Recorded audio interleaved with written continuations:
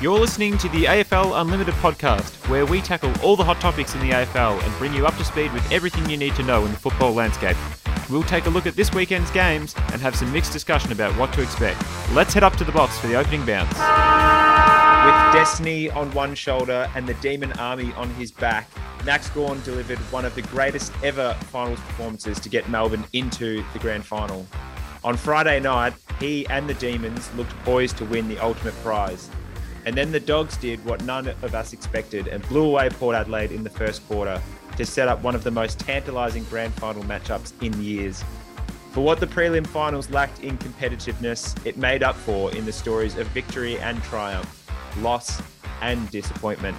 Boys, prelims are one and done. Thank you for joining me this week. Oh, it's really good to be back again and looking forward to a grand final. Oof. Thanks, Langs. Only just made it to tonight's podcast, but good to be here. You're always a man of many things happening on the Mondays, Tiz. But we spoke about last week, it being the spiciest weekend of football, and it certainly was, but not for the reasons we were hoping.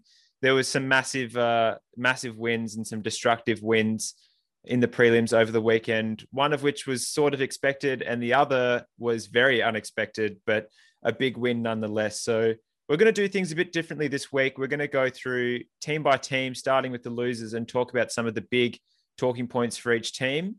And obviously next week, being that we have the week break before the grand final, we're going to do our big grand final preview, which will be massive. And it's, like I mentioned, it's going to be one of the greatest grand finals and most anticipated ones for a long time, boys. Yeah, I'm excited for this show. I've been practicing my ice skating for weeks because I heard we're doing some pretty exciting stuff. Can't wait. It's gonna be really good. Obviously, not gonna be quite the same when your team's not there and you bow out in a prelim, but yeah, no, there's plenty of talking points, Langs.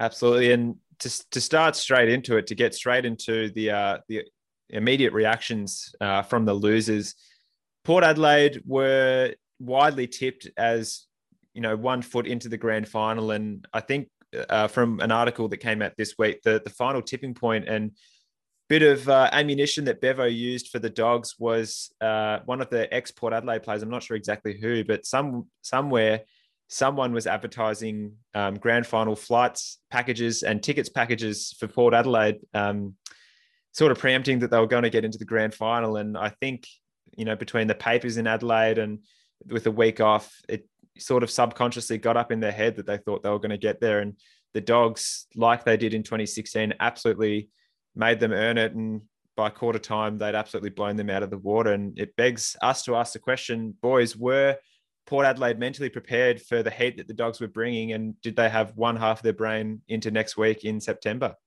They definitely showed up like they thought it was going to happen for them. And the Dogs obviously scored that early goal, but yeah, they were just shell-shocked right from the get-go. Obviously the Dogs were very hungry in the contest, and Port were just very timid around the ball. They didn't really go after it, and consequently, after such a great start, they never really gave themselves a chance. So sometimes even if you are mentally prepared, it's all good and well to be prepared, but to actually we know what the Dogs will bring every week, and Port Adelaide probably haven't really thrived in those games against the top four sides. They obviously defeated the Cats the first week, but yeah, there's knowing it the barrage is coming, but actually dealing with it is another thing. But it was all set up for Port, Langs. They really should have put a much better effort than that. What do you think, Chuck? Oh, I don't really know what went wrong for Port Adelaide. It was kind of a really tricky one to grasp, really. I think everyone thought that Port were going to put on a strong performance at home, obviously, as they did with their demolition of the Cats. But, in hindsight, maybe the Cats side wasn't that hard a beat after all. The Dogs just seem to be, working a bit harder and stronger there. I know I tipped the Dogs purely kind of by luck, really. I was just kind of like, well, they've won 2, and every time I pick against them, they keep getting up. So that's the only really real reason I tipped the Dogs. And I still thought Port were probably going to put on a strong show. But really, once the going got tough, Port seemed to kind of disappear. And I don't know, Langers, you probably looked into this and analysed some of these players' performances, but what did you really think yourself of what happened here? Yeah, it was just a good old-fashioned smash and grab from the Dogs. And, we speak about so much, even through home and away, especially this year, if you're like, 1-2% off and another team is 5% above where you're at, you're absolutely going to pay the price. It's such a close year this year. And I think I'm certainly guilty of it, but I'd written the Dogs off. Their last 3 weeks were terrible, and in hindsight it probably looked like they were just gearing themselves for finals, and maybe that extra preparation that they were taking cost them home and away. But in the grand scheme of things, it was a blip on the radar now that they've made the grand final. And I think Port were somewhat victim of that too, maybe thinking the Dogs, just got over Brisbane the week before, and, all the subterfuge around the Dogs, not being allowed out of quarantine, the newspapers, the government was all against the Victorian team. And I think just subconsciously, I don't think it was a deliberate plan from Port, obviously, but subconsciously, a lot of people, including neutral fans, Port Adelaide fans, coaches, and the players, just mistook the Dogs and underestimated how dangerous they can actually be, which is, we talk about, and everyone talks about how, violent and extreme finals you have to be in finals to be able to get up and win. And it's funny, a lot of the finals this season seem to have been pretty relaxed, and a lot of them seem to have had, in hindsight, pretty solid winners coming out of those games, Tiz. So it's just a little slip up, and it cost Port dearly.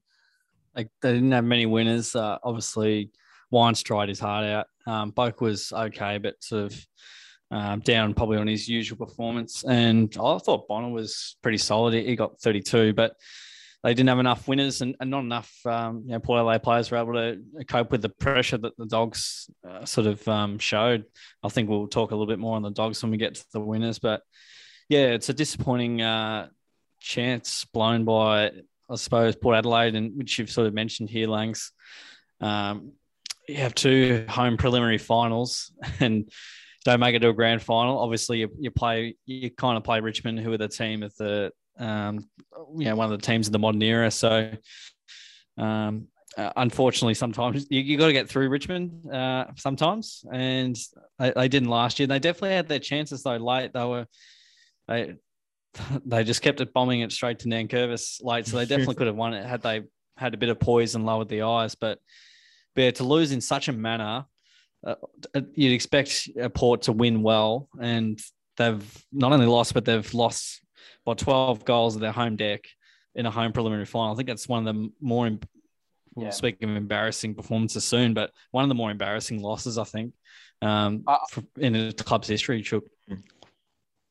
I definitely think it's pretty embarrassing, that loss, but in the same token, I think people were underrating the Dogs based purely off of those few losses at the end of the season.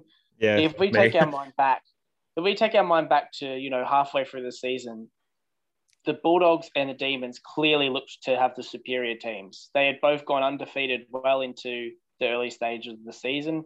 They had a few hiccups here and there, but I think most considered their lists and their current, age bracket and the likes to be the better sides. It looked like the Dogs had lost a bit of steam, but maybe they were just taking a more relaxed route into preparation for finals. Obviously, dropping out of the top 4 is not ideal in that last game, but they clearly bounced back with, the talent that they have on that side. Guys like Treloar, who missed 12 weeks, during the year, kind of needed to get their game, their feet back up and the likes. And it's an interesting one, Port. I honestly don't think, people are going to throw, words about the coach and say, oh, Hinkley, he can't take the list to the grand final or get him a flag. But I don't think it's the coach's fault at all. I consider this just showing how good the coach is, because in my opinion, their list just isn't good enough. They don't have the star talent. If you compare their list to a Demons or a Dogs, their list pales in comparison. Dixon clearly looks to kind of run his race, at least this season. He he was still up there in the goal kicking, but he was nowhere near his best. He didn't have great support. Like when you're relying on Georgiades to be, one of your key supporting acts, and it's like his rising star. No, I'm like, you need to have more talent in that list. Wines, Boak, and then ... for that midfield. The back line, we know they've got some good players in there, but I just don't think their list is strong enough. And I think the coaching is what has gotten them this far and has enabled them to get to the places. And we can see that they were losing to the top 8 sides all season, pretty much.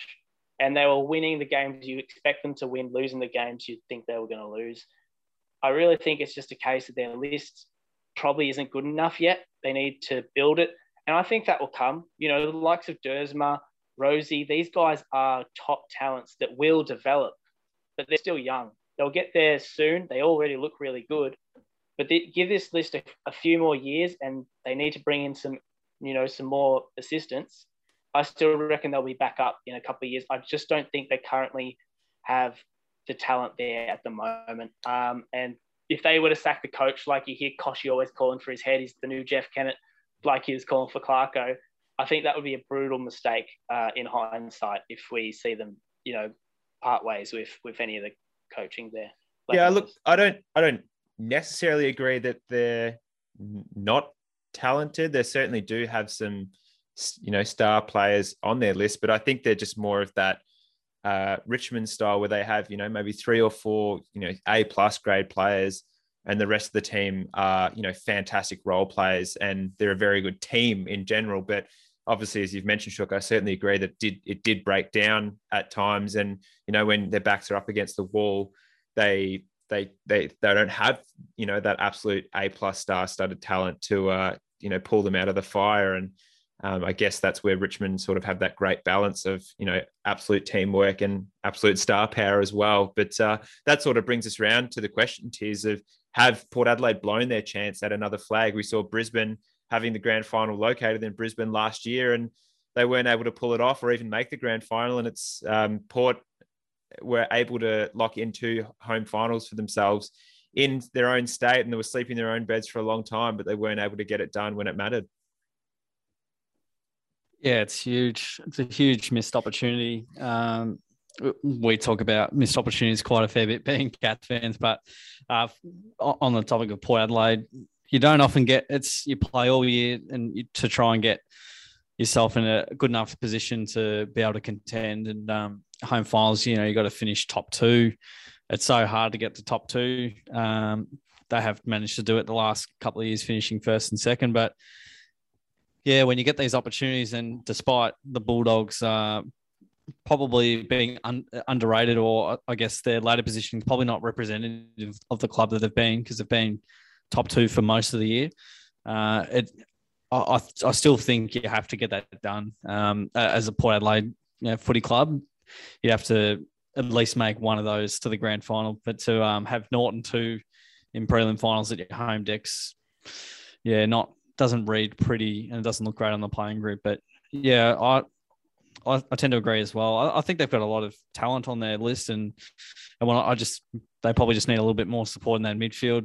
That's where they got bashed up, and that's often where, if teams get a hiding, it's normally where it becomes unstuck. If any team puts their midfield prowess together like the Dogs did over the weekend, with being able to win a lot of dirty ball and find a way inside 50, they were able to separate really well. Then you're going to make and apply great pressure. You're going to make any side look pretty ordinary, and the Dogs are just able to execute that the best on the night. What are your thoughts, Shooky? Have they blown their chance? I think I don't think they're in the window just yet. They've still got a bit of building to do, but yep. I don't think they're entirely out the window, and you need to look at rebuilding, because I think they're still in that building phase as they are. Yeah, they have a few older guys who maybe not be able to see that or taste that premiership success, unfortunately, but I think they're building a good list around them, and they just need a few more additions, and they'll still be right up there with the best of them, especially with that home advantage. Yeah, spot on. I pretty much agree with that statement there. There's a lot of clubs which are sort of, probably on the upwards trend towards that premiership window, boys, isn't there? Speaking about a club that's probably not going upwards towards a window, probably on the way down, the Cats, talking about the losers this week, it wasn't a nightmare, fellas. It was another big loss for the Cats. The signs looked good early in the early stages of that first quarter against the Demons, but by quarter time, it was a scoreline that we're all too familiar with, and the Cats just couldn't get it done, and they consistently can't get it done in big finals, let alone finals in general. And we don't want to mention the R word, but is it time to think about rebuilding for Geelong? Oh, this is getting interesting. Yeah. Rebuild. It's getting pretty close. Even if it's not 2022, it's 100% 2023. Yep.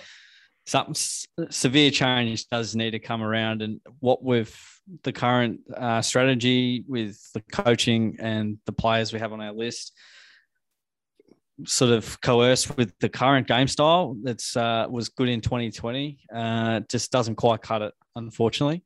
Bring back shorter quarters. Yeah, absolutely. Yeah, so clearly we've fallen short on a number of occasions, and I think we've done everything to sort of throw caution to the wind, put all the eggs in one basket, thrown a lot of money at Jeremy Cameron and a lot of their future away as well. So, I almost feel like Scotty and the coaching group will naturally try again, because they've just spent 3 first-round draft picks on Jeremy Cameron, which is basically saying we're in the window for the next 2 years potentially. So I almost feel like they're going to be bullish and go again, but change does need to happen. If it's not in 2022, it'll be definitely the year after. And the cliff, it was pretty significant on the Friday night, Chook. Yeah, it was a really interesting one. Rebuild sort of thing. I don't see them looking to do an active rebuild and go, all right, we're going to drop all these players and just go young and we're going to go straight to the bottom. I feel like they're still going to push, because they know that they'll probably maybe if they could be forced into a rebuild in a few years' time anyway, with the likes of Selwood, Dangerfield, and a lot of their core talent just obviously having to retire because they're too old, and on their last legs. Even Isaac Smith and Higgins and all these other guys that they've brought in are in that age bracket where they'll be slowly pulling away. I don't think a rebuild is necessary for the Cats. I think they're happy making the 8 and making the top 4, and they obviously want to make that next level push. And I think that's just a case of they need to start being proactive in an extent and saying, all right, you guys are coming to your later legs. If we want to have success, we need to have some of these younger people getting games, so they're going to take your spot. You know what I mean? Some of these guys are going to lose their spot to the younger talent. You've got to acknowledge that you do need to give these guys games. Otherwise, when you do hit that cliff, you are going to drop whether you want to or not. I think they're not going to rebuild, is what I would say. I think they're going to keep pushing and then hope that naturally those gaps will get refilled out with new players. Henderson drops out, they bring in Kruger if he doesn't leave. Yeah, those sort of gaps. I think they're just going to keep doing that. I definitely agree. I think it's 100% a soft rebuild for next year for the Cats. You could, pick 4 players of youth. So let's say Narkle with an asterisk if he's still there. Kruger, Francis Evans, I'm a huge fan of. Cooper Stevens, let's say those 4. Those 4 just have to play a majority of games next year, and it doesn't matter who comes out for them, who's in the existing team, but that just has to happen. You have to have players like Clark or Narkle in, again, hoping they stay, but at this stage it doesn't look likely. But you got to add that pace. You got to add that zip through the middle that can actually compete with the teams like Melbourne and Richmond and the Bulldogs, who are just blowing other teams off the park.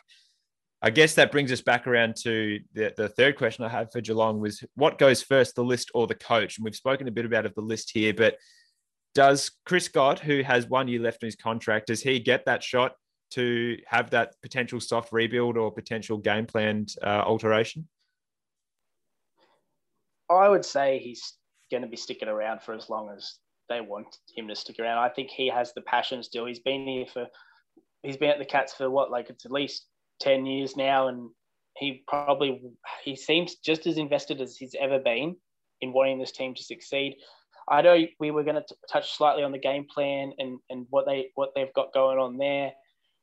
I think the game plan is not going to work. It doesn't work in finals football. It's been clearly shown that slow-paced footy, back when Ross Lyon was doing it, we all knew that it wasn't working. Fast pace needs to be done.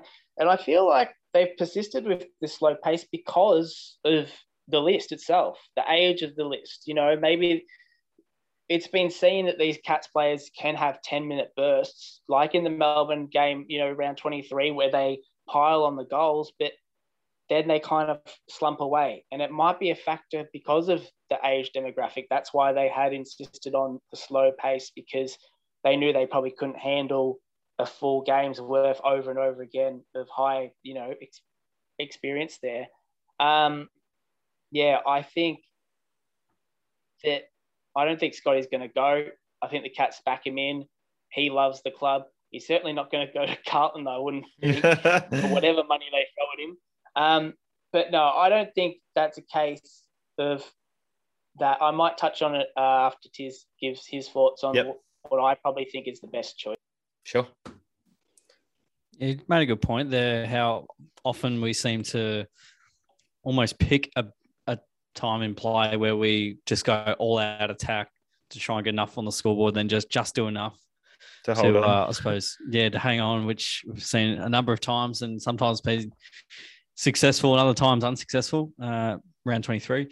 But look, I think the game plan definitely is probably the first thing that needs attention, because that has not succeeded in finals. I even go back to our prelim final win in 2020 last season. Looking back on that now, it doesn't really seem like that big of a deal, considering Brisbane, again, they've had a few injuries this year, but they won 1 out of 6 finals. So I don't really, I'm almost putting them in the basket of the same teams we've beaten in the semi-finals. We've been able to beat weak teams in finals. Yeah, that get to the second week. Yeah, that get to the second week from after elimination final win, and they play the grand final in the first week. So it's the same thing all the time. That's right. So it's no coincidence that it falls short. And let's be honest, the Giants applied next to no pressure. Like, the game was so open.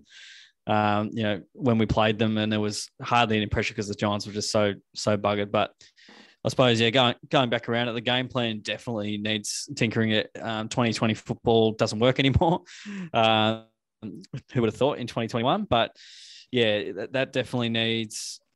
There just needs to be more pressure more often. We saw that at times this year against Fremantle was a really good example where the pressure was just relentless. And I thought seeing that once made me go, okay, cool. Well, I've seen that we can do this, and hopefully we can execute this when it actually matters. But unfortunately, not the case. So the game plan needs a lot of attention because it's continually fallen short.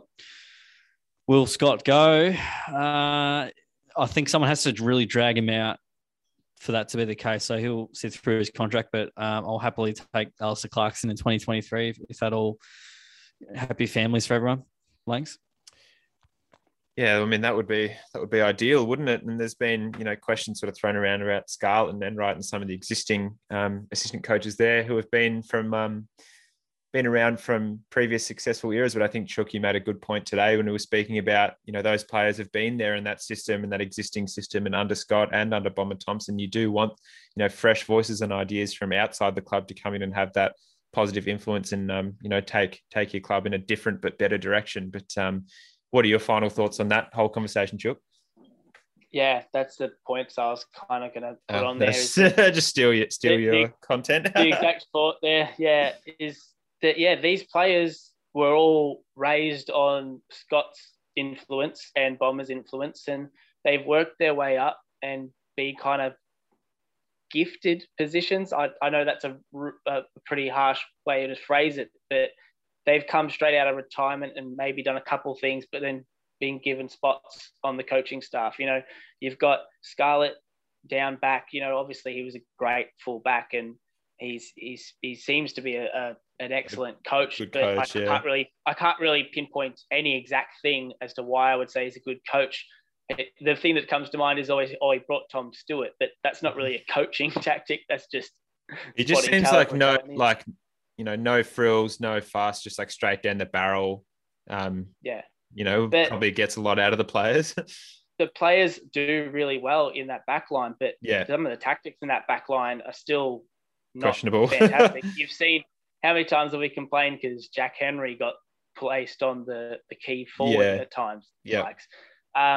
Corey Enright, great player, awesome player, but is he the right man to be a forwards coach? I thought it was interesting initially. I thought, that's creative, a defender's perspective of a forward line. But he's been his whole life as a defender. Brad Ottens is the ruckman, obviously a great ruckman. He's ruck coach, but he was a kind of a wrestling sort of ruckman. Wouldn't you agree? That's the kind of way that he played it. He's coaching two of the exact same type who are athletic, jumping sort of ruckmen. They don't really is he going to have the best insight into how that they would be performing? I see they've Matthew Knights has already left. He is probably one of the few external eyes that they had brought to the club. And I really think just in order for this team to get more success and compete with some of these other clubs, they need more external vision and an insight, whether it be, maybe moving a couple of these guys to other clubs so that they can get fresh perspectives. I know obviously that's like, you can't really loan a coach to another club, but I look at Steve Johnson. I think has made a great career path. He's gone from Sydney to the Giants. He's gotten a whole lot of style and learning all these different experiences. Geelong needs people from outside this bubble to help bring them new perspectives and new ideas. It's like a business. How many businesses out there that just keep elevating from within, that you need to have someone come out from outside, take a look and, build you for the future. I think unless they start bringing in some fresh perspective, they're going to keep going through this same circle is my main thoughts. Yeah, there's some great points there, Chuck. What are your quick thoughts on that, Tiz? Yeah, agreed. We do need to. Was Matthew Knights our midfield coach? I believe he was. Yeah, well, good thing he's moved on because we got 16 goals kicked on us from stoppage. Yeah. So that's all on you, Matthew. Not all of it, but yeah, it's good to have that exposure to other clubs. I saw Sam Mitchell do it. Going over to West Coast and then doing a bit of coaching there, and now look where he's at now, just taking Clarko's position at gunpoint. So, it's definitely a positive. There's definitely plenty that the Cats could change, and hopefully, the right decisions get made. It's going to be a pretty damning cliff when it does come along, and we'll get great vision into that probably once we see delistings and retirements and the trade period to see what the Cats do. They definitely need that ability to pick up the ball for starters. Ground ball's been a real issue for a very long time, especially in that back line. You see the Dogs get a ground ball and it just goes straight out. Like you get Bailey Dale, not Dale Bailey. Dale Bailey. When he gets the footy and he's kicking, it's the best kick I've ever seen, I think. But look, we've got plenty of areas to work on, but that midfield definitely at the source. It's B grade at best, and it's D grade in qualifying finals, preliminary finals, and grand finals. So I would disagree in terms of the talent wise there, Tiz, in terms of B grade at best. I think they have a lot of A grade talent in that midfield, but I think they're the same position and the same. You have Duncan, Guthrie, Managola, who I think are A-grade midfielders, but none of them are the burst excitement player or the guy that, gets ball, smashes through. Guthrie has shown it at times, but they're kind of the same. They're your more outside Corey, sort of, yeah. They're your steady mind. Danger has always been Geelong's big burst guy, and I think he's kind of reached those legs where you kind of need someone else. He's not really playing the role anymore. He probably can't. He's definitely his body's getting a lot smashed older, up, isn't it? And I don't mean to be a Danger hater, but you can't really rely on him anymore to be that big excitement factor. I think Geelong need to find a way to bring in that star power talent to the midfield, and maybe they need to find a way to get a top draft pick, because I think that's the way that you get stuff done. And you look, a lot of teams' rise comes from, Bontempelli at the Dogs and a lot of these guys. You need that one guy who's going to push through and be that star power talent. And the Cats don't have that right now, with Selwood and Danger kind of on the decline, and the others not looking to lift to be that player.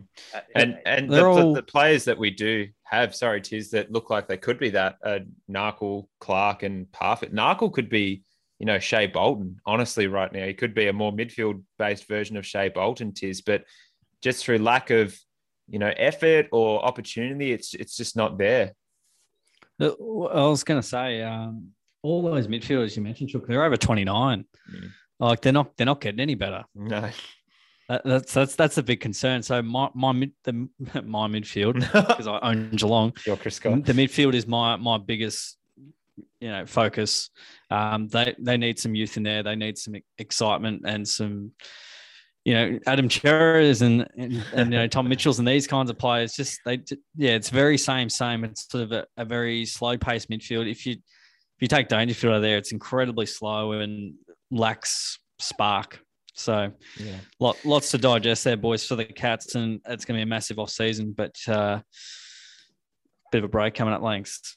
From cliffs to mountains, we'll be speaking about the amazing performance that Melbourne had and the seemingly glowing aura that grand final bound teams seem to have entering that golden stage, and that aura that Melbourne seemed to have going into the big game. So a quick break and we'll get stuck into that. So every season there's one team, recently more so I've noticed, it seems to have that aura, Tiz, of it just seems like it's in their destiny to win. The Dogs of 16 had that dream run to get into the grand final. Richmond of the last few years just, seemed commanding and dominant before the game had even started. Does Melbourne have that feel to you this year? Does it just feel like they've got it one and done? Oh, he's called it early. I'll tell you what, before that game against Port Adelaide and the Western Bulldogs, I definitely thought, this is theirs. They'll win comfortably. All of a sudden, it's changed up a little bit. Next minute. Definitely the way they played over the course of Saturday night, I should say Friday night, was, ultra impressive. And everything's just pointing to destiny being in their hands. We saw the round 23 game, boys, as well, where who else but Max Gawn after the siren to get them top of the ladder and sort of finish top of the table for the end of the home and away. But it's a funny one. They don't appear to be absolutely dominant, but that everything in the way they play and the way they prepare and how calm and composed they've been. They've got a lot of attributes and just a lot of signals. And Jack Riot's definitely pointed this out. He said he's got that feeling about it where it looks pretty similar to what they experienced in 17. And if he and Jack would know that better than anyone, that they've definitely got a lot going right for them and almost theirs to lose, Chook. Yeah, it's an interesting one to say. Almost theirs to lose. Almost jinx it there. I think with your statements there, Langers, about Bulldogs and Richmond, I feel like that's kind of a hindsight situation. We feel like that was the case. I don't think either of those teams were favourites going into those grand finals. Yep. I think Adelaide were the clear favourites and they just got upset as hell. And Sydney obviously had a big, strong, Buddy and the side looking really good. And it was just this type of teams that they were, these fast-moving, young, exciting sides that were able to get it done. I could put Melbourne into that category for sure, but in that same line of breath, I could also put the Bulldogs in that category, who are also a young, fast-moving side, but they also have those sprinkles of experienced guys who've been there and done it before, who've got the flags. Bontempelli's won one already, and he's young as hell. Yeah, he's really like 25, isn't he, Bon? Or 26? He's still like... Yeah. And that's what's really wild about this is both sides are young, Yeah. but the Dogs just have that couple years slightly more, Yeah. and that experience and that Yeah. finals experience. And I don't know, I don't mean to start talking about the Dogs already, but I think Melbourne, in their line of thinking, is they haven't been here, and we've seen that they've been able to be composed, but we've also seen examples of where they have not done well at all. We think of the West Coast prelim. I know that would want many Melbourne supporters to think back to that, but I feel like they can get an attitude at times, some of these Melbourne young players, and with young players in general, this impenetrableness that, oh, yes, how good are we? Yeah. And I could see that slipping in, that almost cocky attitude against the Cats. When I definitely noticed when Clary pointed at the scoreboard, and Clayton Oliver, there's a fine line between arrogance and confidence, Chook. Yes. And I just feel like I wouldn't want them to get too ahead of themselves and have them get grounded straight real quick, because it's what you guys say happened to Port against the Dogs, is that they probably thought that they were all in to win it already. Yeah. It's obviously what happened to Geelong back in 2008. They'd already booked their celebration venue and the likes. Oh, God. Don't get too confident. Young guys can obviously start to feel like it, and this is the end. I'd hope that Goodwin, who I think is a good coach and he's good for a win. Yeah. I think we've already seen in some clips that he's been trying to keep them grounded, and he's saying there's one more game to go, Langers. But I think it's a really important focus for these young guys is that they stay grounded, Langers.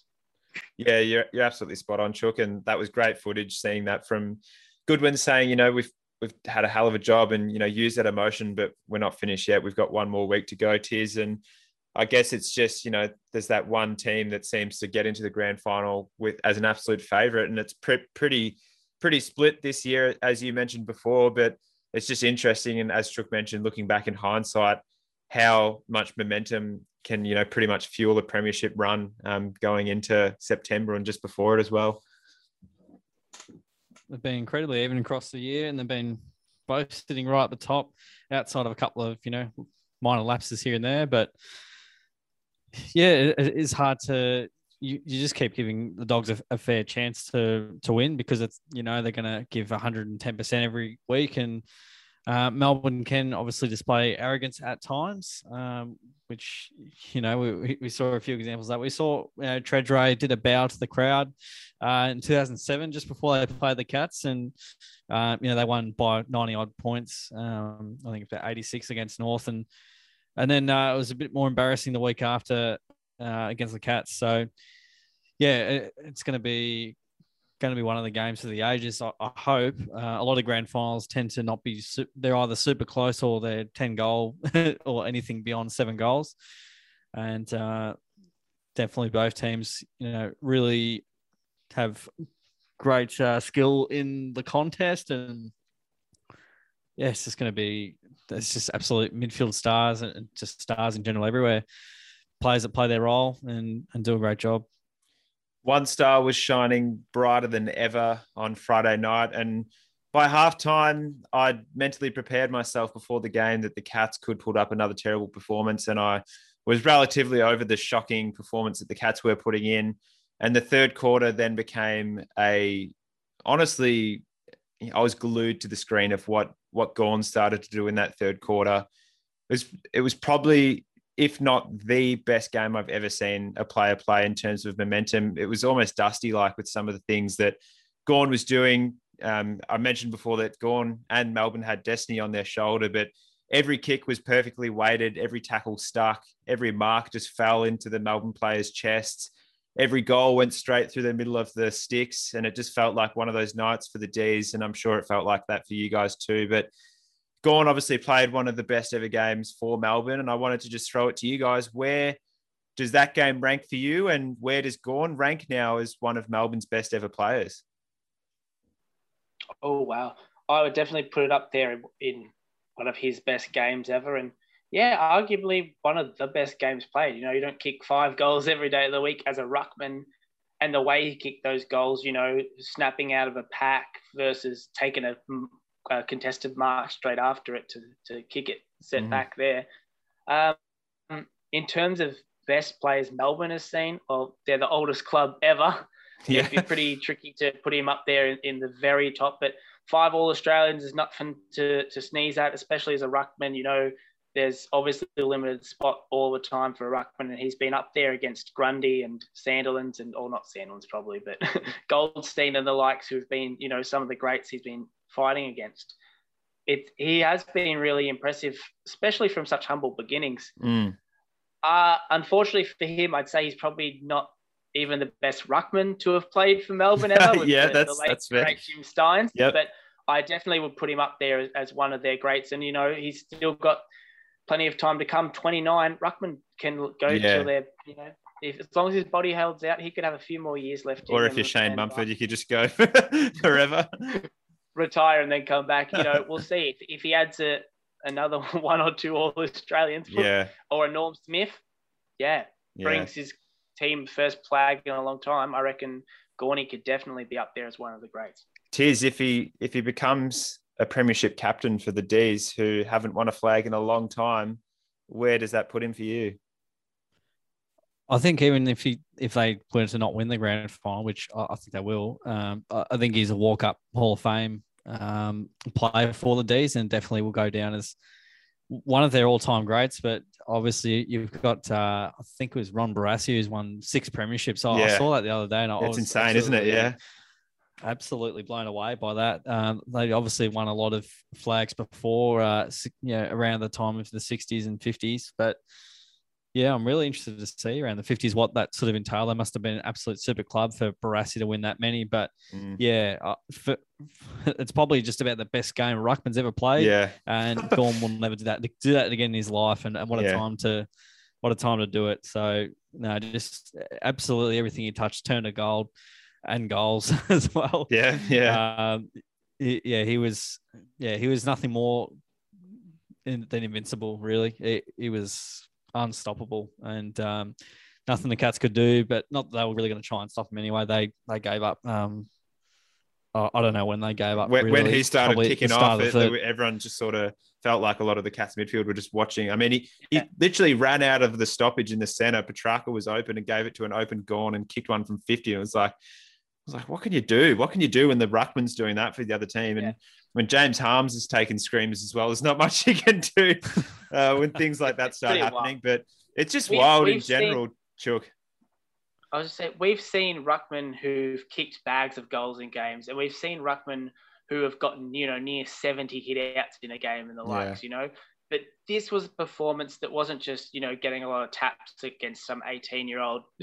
This was winning taps, getting ball around the ground, saving with, you know, marks defensively, kicking goals that midfielders should only be able to kick and forwards should only be able to kick.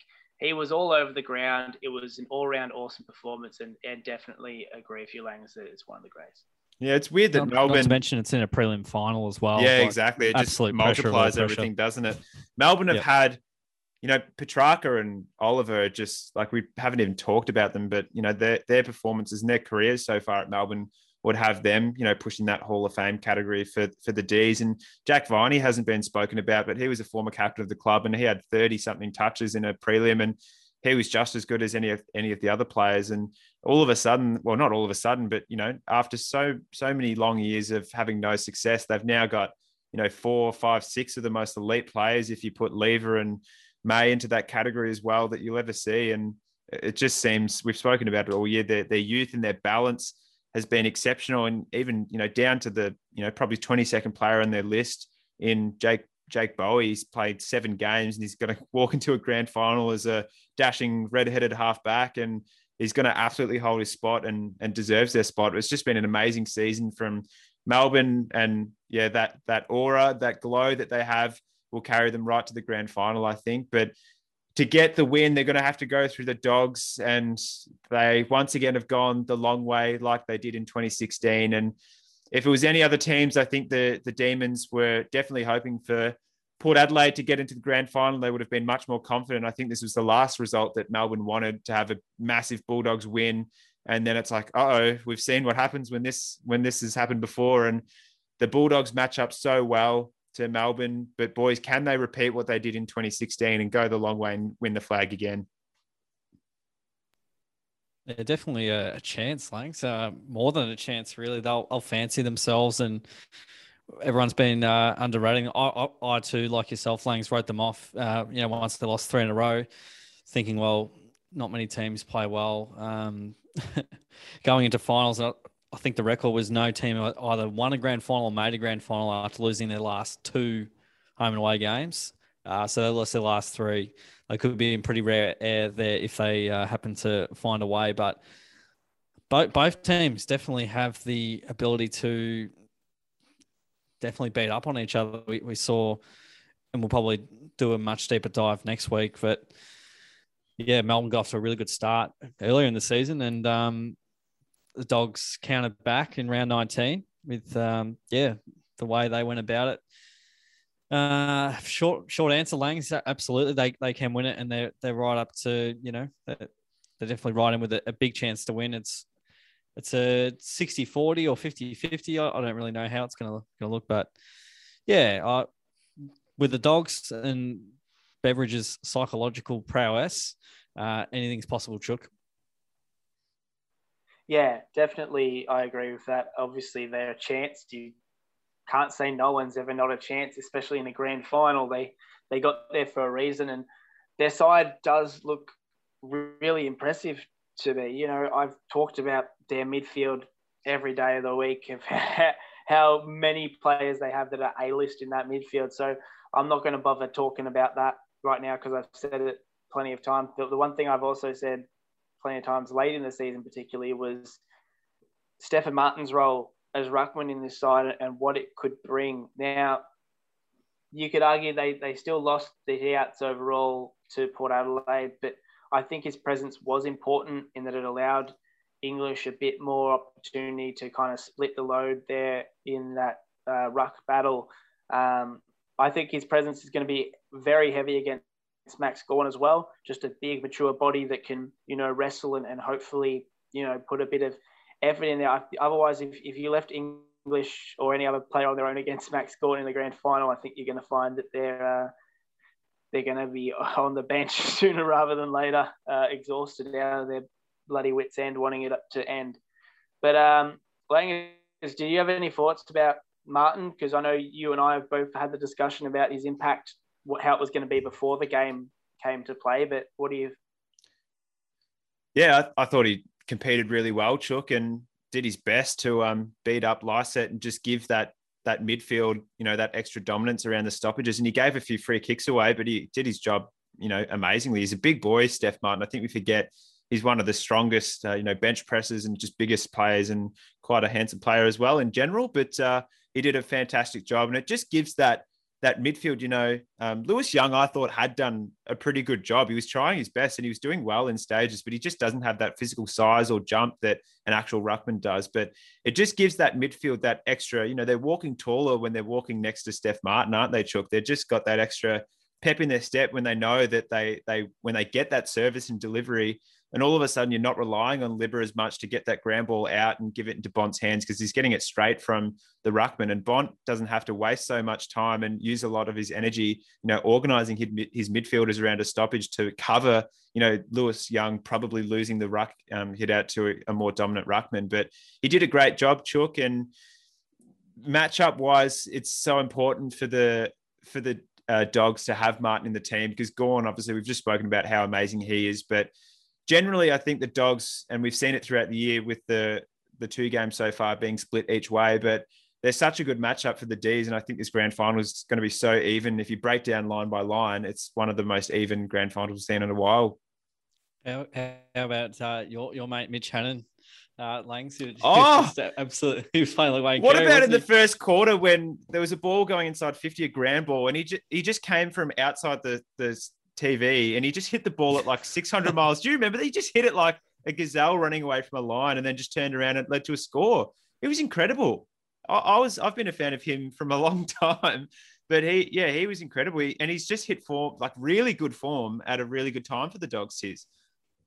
It's amazing when you win you win it at the source, and we saw Libba win the first couple of clearances, and obviously led to scores directly as a result of his influence there. So as Kingy says, Libba, he's the man that gets sturdy and takes you to freedom. With his magnificent handball game, and he got hit the scoreboard a little bit against the Lions as well, and he's just really damaging his disposal efficiencies, and at least when you see him kicking handball, they're absolute darts. So he's going to be a player to watch for sure. And that Josh Yaki played a really unselfish role as well on Aliir. I'm glad, why couldn't Scotty just prevent Aliir from playing his best game ever? And then the Western Bulldogs are actually smart and play a decent play on him and play him from behind as well. So it's amazing. Sometimes someone else's misfortunes can become gold insight and wisdom for another man, and what better man than Luke Beveridge, really. It could be won and lost in the coach's box, boys. I genuinely think it's so evenly matched, these sides, and again, we'll definitely probably go player by player next week in terms of reviewing. But it's going to be a crazy game, no doubt about that. I was just going to say, I definitely agree the importance of some of these players who aren't taking the spotlight, and Shaki's role was definitely extremely important. There's others in the back line who probably don't get as much credit or fame as the others. And Langers, I think you had one particular player that you wanted to speak about who you thought might be the most underrated going around. Yeah, well, I thought I'd ask you guys first, but it's a lovely little handball there, Chook. There's a lot of good players for the Dogs. There's a lot of good players in the finals team in general, but I think the most underrated player for the Bulldogs is Latham Vandermeer. And it's so important that he gets back into the team for the grand final. I'm pretty sure he's averaging the most inside 50 pressure acts over finals. He literally got the Dogs into the prelim with that last minute rush behind and smart play against Brisbane just to get the ball desperately over the line. He's so important for that inside 50 pressure. He can kick goals. He lays big tackles. And he allows, with Bruce out, he allows that forward line to function. He allows Norton to go up and fly. He allows Hannon to lead up and have that extra space going back inside 50. And I thought I'd just run it past you guys as to who you guys thought was the most underrated player, or whether you agree with me. But I think Vandermeer is just so important to that forward structure to allow the big guns to do their thing while he does the dirty work, and it pays off big time for the Dogs. Yeah, I'm definitely on the side that Vandermeer is really crucial and important to the side. I probably feel every player in their own right is extremely vital to their team. You could go through so many of them, say who's the best or who's the most important player. There's millions that you could go through. Everyone. Their entire midfield and the likes. But in terms of maybe unheralded a bit, I think, as I said, a few of the guys down in that back line, I think Ryan Gardner has been playing, a bit of a solid role. Yep. He actually had 100% time on ground, the only player in the prelim final. That's ridiculous to think crazy. That, he's a guy who was delisted from Geelong a few years ago, and I completely didn't even realise he was the same guy until later on. But he has been playing just a solid role that is just, not overly flashy or out there, but he's doing what he needs to be done. And I think players like him and Zane Cordy did a good job coming back into the Bulldogs side as well. I think those backmen who are there just, to put a bit of muscle on it and keep the contest legit are probably the most unheralded and most important players. Nice joke, and probably a man that's had an interesting 2021 campaign. Josh Dunkley, he probably falls under the radar a little bit with there's Treloar, there's Bontempelli, there's McRae, and there's heaps of midfielders you can sort of reel off pretty quickly. But especially his game the last few weeks has been pretty instrumental, and he was really, really good in the prelim final. So he's finally getting back to some of his better form. He's just that really tough operator and uses the ball really well. I think Bailey Dale, not to be unheralded because he's got an All-Australian. Yeah. So, but he's kicking. I've been paying very close attention over the last couple of weeks. His kicking he's got a laser. It's better than Mitch Duncan's. Yeah, it's insane. I think it's the best kick in the AFL. So I just wanted to just shout out to Bailey Dale or Dale. A personal congratulations to Bailey Dale. Yeah. Yeah, and Alex Keefe obviously is been heralded a little bit more as the season's gone on with his really good, jobs on the forward line. Those big key tools, and I thought Cordy did a really good job. He'll probably unfortunately make way for Keith, which will be a sad story, one would think. So, but yeah, those are definitely players that come to mind. But yeah, Josh Dunkley, keep your eyes peeled. Do we want to do Melbourne as well, Langs? Well, if you have a quick underrated player for the Demons you wanted to mention, we'll obviously go into more depth next week when we do our grand final preview. But hit us with your most underrated player for the Demons, Tiz. Spargo has been a squid lately. A squid? Yeah. Is that like a small octopus because you get so many tackles? 10 tackles? Yeah, he loves it. He's a tackle machine and he plays his role really well. He's always good for a goal or a couple of goals, like the same. He just executes the basics really well. And he's a key cog to that forward line. And he tore us up as well. So, he kicked a few on us and definitely start early when it counted, Chook. Yeah, definitely a fair call there to talk about the unheralded players. Geez, to go back to the Demons, I thought I was over talking about them, but if I could pick one, it'd probably be the similar lines to what I was just talking about with the Dogs. I think Harrison Petty's role down back is extremely crucial for these Demons, not just because he plays his role and he takes the key forward, but without him, either Lever or May has to be more accountable and they don't get to be as offensive and as important as they generally need to be. So I think same lines as the Doggies, the crucial key back that is maybe a bit unheralded is so important in that it allows the other players to do. I'd be going Petty. Spot on, Chook. We spoke about that last week, being the David Asprey sort of designated driver role. Does all the hard work so his teammates can have all the fun and he gets no credit, but his teammates get all the rewards. So, boys, it's going to be an absolutely huge preview next week. I'm so excited for the grand final. Obviously, the Brownlow medal this Sunday night as well. It's probably going to be a bit of a discussion point because there's probably 3 or 4 genuine players that could win it. And it's going to be quite a high-scoring Brownlow this year from what the predictors have in mind.